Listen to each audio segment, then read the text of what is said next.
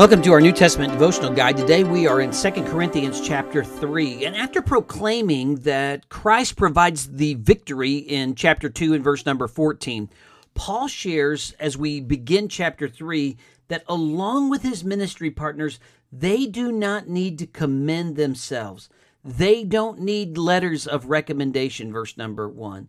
Instead, the people stand, this church, those who were ministered to by Paul and came to know Jesus as their Savior, they are their epistles. They are like letters of commendation. Their life was changed. God placed his word in their heart, as verse number 3. That is of the heart. Because they trust God, in verse number 4, they found sufficiency in being a minister of the new covenant. The new covenant is going to bring the work of the Holy Spirit.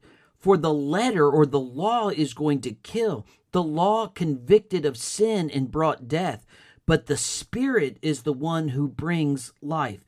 Then in verses 7 through 13, Paul begins to show how this new covenant, the New Testament, the new work of God through Christ, how this salvation has brought a lasting, glorious ministry.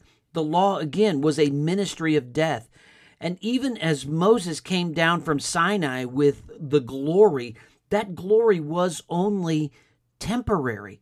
It was just for a little while. And it passed away, as verse number 7 says. But he says in verse 8, how will the ministry of the Spirit not be more glorious? The ministry of the Holy Spirit is more glorious. The ministry of righteousness, verse number 9, shows more glory. And what remains in verse number 10 through 11 is this picture of excelling glory. What remains is much more glorious. And because of that, we have hope. And Paul says we can use boldness in speech. Paul then is going to use the picture of the veil of Moses as an object lesson. Notice verse 13, unlike Moses who put a veil over his face so that the children of Israel could not look steadily at the end of what was passing away. So Moses puts the veil on, and that glory of the Lord that he experienced on Mount Sinai, that glory was passing away. Now he's going to use this picture of a veil, which is going to picture a veil over the heart of the Jewish people, which keeps them from seeing Christ. Notice in verse number 14, their minds were blinded. He's talking about the Jewish people. For until this day, the same veil remains unlifted in the reading of the Old Testament because the veil is taken away in Christ. But even to this day, when Moses is read, a veil lies on their heart. Nevertheless, when one turns to the Lord, the veil is taken away. The picture is that there is a veil over the life of those Jews that would keep them from seeing Christ in the Old Testament. And when one turns to Christ, then this veil is gone.